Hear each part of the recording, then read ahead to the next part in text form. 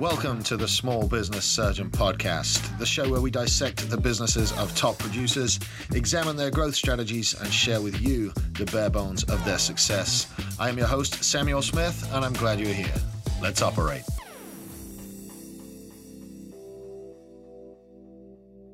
Hey guys, what's up? Welcome to another episode of the Small Business Surgeon. It is Friday Fire number 40. I can't believe we got 40 episodes deep on this. It's Friday, November 5th, and the cold weather has finally showed up.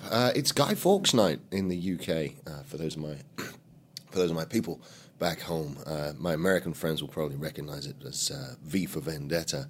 But Guy Fawkes, man, he was a revolutionary in the 1600s that was part of a gang that got caught trying to overthrow the king. And they did some pretty brutal things to him. I think they hung him, then they chopped him up into little pieces, and then they spread him all around the country as a lesson to people not to revolt against their king. But in the UK, they celebrate by burning effigies of the poor chap and letting off fireworks. But it's a big celebration in England. So Guy Fawkes, super fond memories of that as a kid, and eating soup with my parents, standing out in a field watching fireworks. So that's today, November 5th. Anyway, this is Friday Fire. I'm Sam, the Small Business Surgeon, and during the week on Mondays we do interviews with all kinds of people from business, all kinds of successful people. They share their stories of how they failed, how they became successful, and some of the tips and tactics that they use. And then on Fridays, I do Friday Fire, and that is me just monologuing about stuff that I've learned during the week.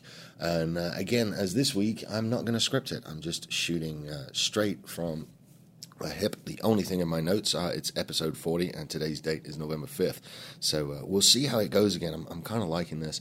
I wanted to talk to you guys about my trip to Vegas this week. So I am in Vegas with the Texas Media Foundry. We're out here shooting some stuff for ourselves and for some clients. We're out at SEMA. It's like the biggest car show in the world.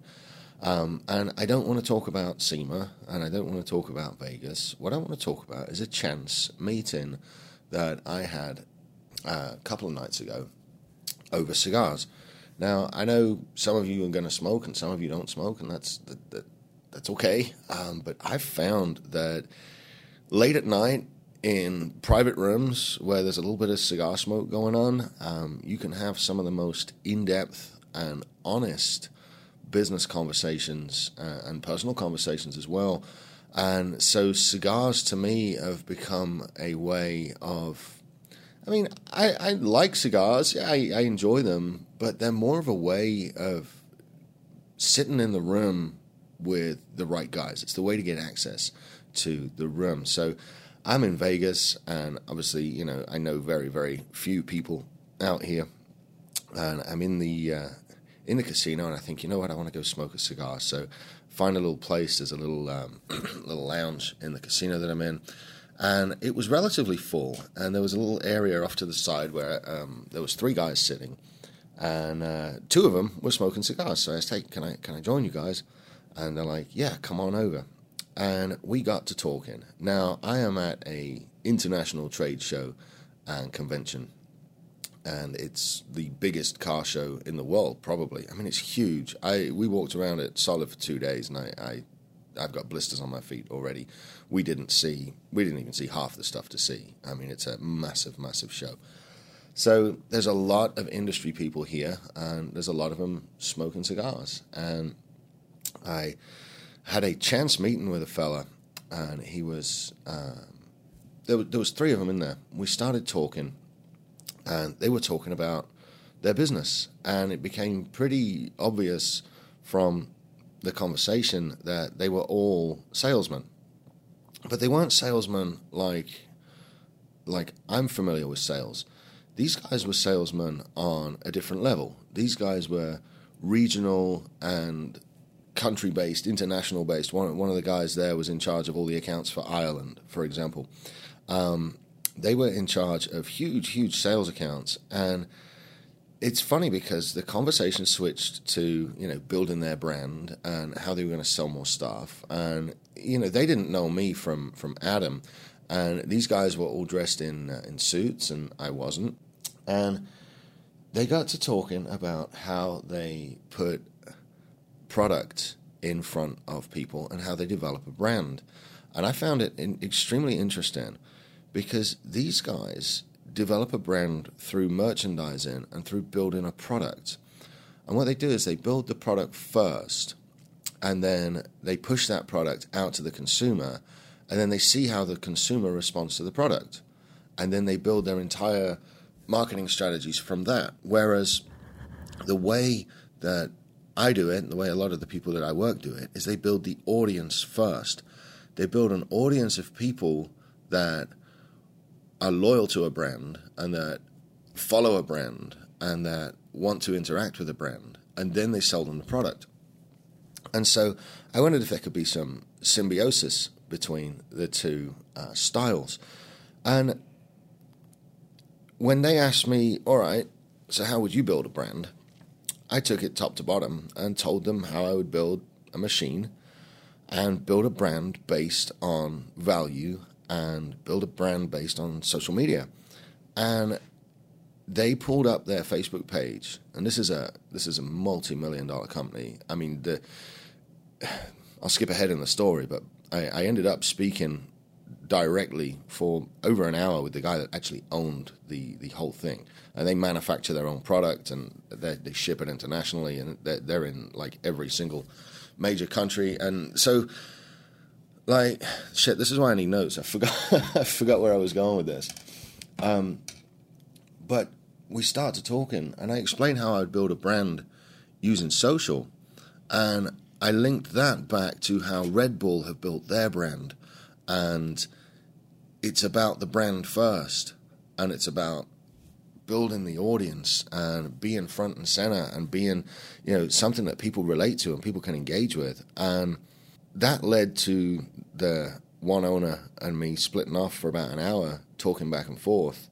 And this guy was 48 years old and had been just about broke when he was 40. It took me quite a while, actually, sitting with him, chatting, and eventually he opened up. And the funny thing is, everybody now, by this time there was quite a few more people in the room. We'd broken off to the side. Everybody in the room was drinking, except for me and this one other guy, me and this owner. And we started talking, and it immediately moved away from business and into mindset and into attitude. So once I had, explained to him how the social marketing works and how we do things and how we build brands, we got onto mindset. And what are the chances of me being in that particular cigar lounge, in that particular casino, at that particular time, where this one dude that was completely broke in his early 40s and has now built a multinational company that's worth hundreds of millions of dollars, what were the chances of me sitting across from him and lending him my cigar lighter? I mean, that's pretty damn, So anyway, we get to talking about mindset, and this is the whole purpose of today's Friday Fire. It's the mindset thing. And so, first off, he asked me, young man, he said, I don't feel young, I'm 41, but you know what? Young man, he said, do you like to read? I said, yeah, absolutely, I like to read. And he said, have you ever read a book called Think and Grow Rich? And I said, well, yeah, I've read it many times. And he said, well, what's the secret? And I told him the secret. Now, I can't tell you guys the secret because there's a special thing in Think and Grow Rich where the author, Napoleon Hill, he asks you, when you discover the secret, don't tell anybody. They've got to discover it for themselves. And that's got a lot to do with, you can't receive a lesson before you're ready to be taught it. You're not going to learn anything until you're ready, until you actually accept that, hey, I need to go learn this. And so the author asks you not to share the secret of the book.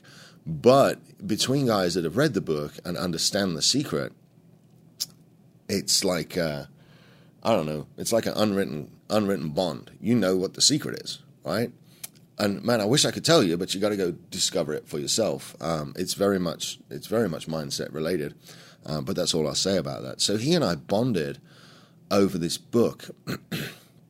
And funny side note, then he asked me, have you read The Richest Man in Babylon? Which is, a lot of you know, I'm actually piecing out and reading on Facebook right now. I'm doing a chapter or two every night on Facebook Live. So that was an interesting segue too. The only two books that he mentioned, the only two we talked about were Think and Grow Rich and Richest Man in Babylon. He said those are the only books you'll ever need.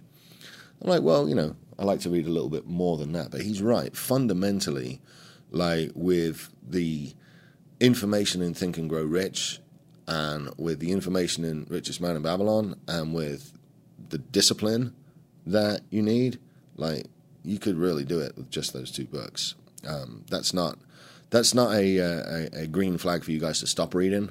Keep reading, keep educating yourselves. But it was funny that we bonded over these two books, and the guy had been just about broke at 40.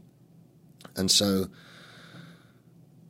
he told me a story that motivated him, and I want to relay that story to you right now. He says there was no, it wasn't old. He says there was a fella in California that was broke, and he had a family to feed. And he went to apply for a job as a computer programmer. Man, I got this story all wrong. I should have wrote this down. All right, so he goes to apply for a job where he needs to work a computer, basically. And he's got a great resume, but he can't work a computer. And the fellas, they say, hey, man, if you can't do spreadsheets and you can't do this, then I don't have a job for you. And so the guy's all dejected, and he goes on his way home, and he sees a tomato stand, however we're going to say that, shit. Tomato stand. And the guy at the tomato stand is hiring. There's a now hiring sign out. This poor fellow that's been for the job, needs a job so badly, he says to the guy at the tomato stand, he's like, hey, let me sell tomatoes for you, and, I'll do a real good job. And he does. And he hustles up and he sells some tomatoes, and he keeps selling tomatoes, and that becomes his job. And he makes enough money that first day to feed his family. And over time, he gets really, really good at selling tomatoes, which has nothing to do with computers, right? But he has the desire and the drive to feed his family, and he has the work ethic to show up and be the best damn tomato-selling person that he can be. Well, not too long after that, the boss entrusts him with a second stall because he's been selling so many tomatoes. And so he trains up the next guy, and they sell tomatoes together. And this keeps going to a point where the man says to his boss, he says, look, I've built 10 of these stalls for you now, and we're selling more tomatoes than you ever sold before. It's like, I'd like to go out on my own. And the tomato farmer, he was an old man, and he blessed this fella, and he said, by all means, go out on your own. And so he facilitated it. He'd done a good job for him. If I've got an employee that's done a great job for me, and they want to leave and go start their own thing, then that's my duty to facilitate that and to help them grow. And this guy did the same thing. He facilitated the guy leaving and starting his own business. He gave him his connections. And this one fella that went for a job that needed a computer and was too illiterate to work a computer, all of a sudden now had 20 little tomato stands popping up all over South California and was selling a bunch of tomatoes, all because he had the desire to use the skill sets that he had to feed his family. From there, he starts buying all the tomatoes that the supplier can handle. And so he has to go out and find other suppliers from further afield. But in his journeys further afield, he finds more opportunity to take his business model that he's got with his tomato stands that are running very, very smoothly and to replicate those tomato stands all over the state. And so this fella then becomes the biggest tomato seller in the state, and he ends up buying out inventory from all the tomato wholesalers. So then what he goes and does, because he can't grow anymore, is he goes and buys his own land, and he starts planting tomatoes. And all of a sudden, this guy's now in the tomato growing business. And he starts supplying tomatoes to the wholesalers that was selling him tomatoes that he could sell to the public. So now he's got his own source of tomatoes. He's cutting out all the wholesalers and turning them into customers. And he's still got his retail operation. And he's selling more tomatoes than anybody in the state. Years later, when he was asked the secret of his success, his answer was, I'm successful at selling tomatoes because I didn't know how to work a computer. Now, whether that lesson is true or not, whether the story is true or not, the lesson is there. The lesson is there. And this is the lesson that you will find in the book, The Richest Man in Babylon. It's the lesson you will find in the book, Think and Grow Rich. The lesson is that with enough desire and enough focus and enough consistency over time, this man that was too illiterate to work a computer became a multimillionaire and the biggest tomato distributor in all of California. Let that be the lesson. Where there's a will, there's a way. The power to do all of this is in the mind. Like, that wasn't a chance meeting that I sat down with this fella and spent at least 20 minutes of the time we were together showing him how to build a social media strategy for his company that could take him from merchandising in stores to build an audience that he was engaged with. So the next product rollout he did, everybody was already a fan of his brand. And that's going to lead to a relationship. You know, that's going to lead to some more work. That's going to lead to work for the Media Foundry. That's going to lead to consulting work. And the only reason that came about is because I took a gamble and said, I want to shoot SEMA. How do I take my team to SEMA? What has to happen for me to get my guys that love shooting video in front of guys that love cars, in front of guys that make decisions, and in front of guys that own businesses? And the only reason we're out here is because I had the mindset and the determination to make it happen. Like, this isn't luck. It's not skill. It's just sheer determination. I'm focusing on the shit that I want to get done. So that's it for today. I'm going to wrap up Friday Fire. I hope you got something out of it. If you did, please do me a favor and screenshot something, share it on Instagram. You can find me on Instagram at Small Business Surgeon. I always forget that. I love getting the messages from you guys. And if you're feeling so inclined, drop me a review on iTunes as well. I really enjoy that. All right. We will be back on Monday. I'm about to, it's actually Thursday here. It's not Friday. We do the I record this the day before, but we're about to hop a plane.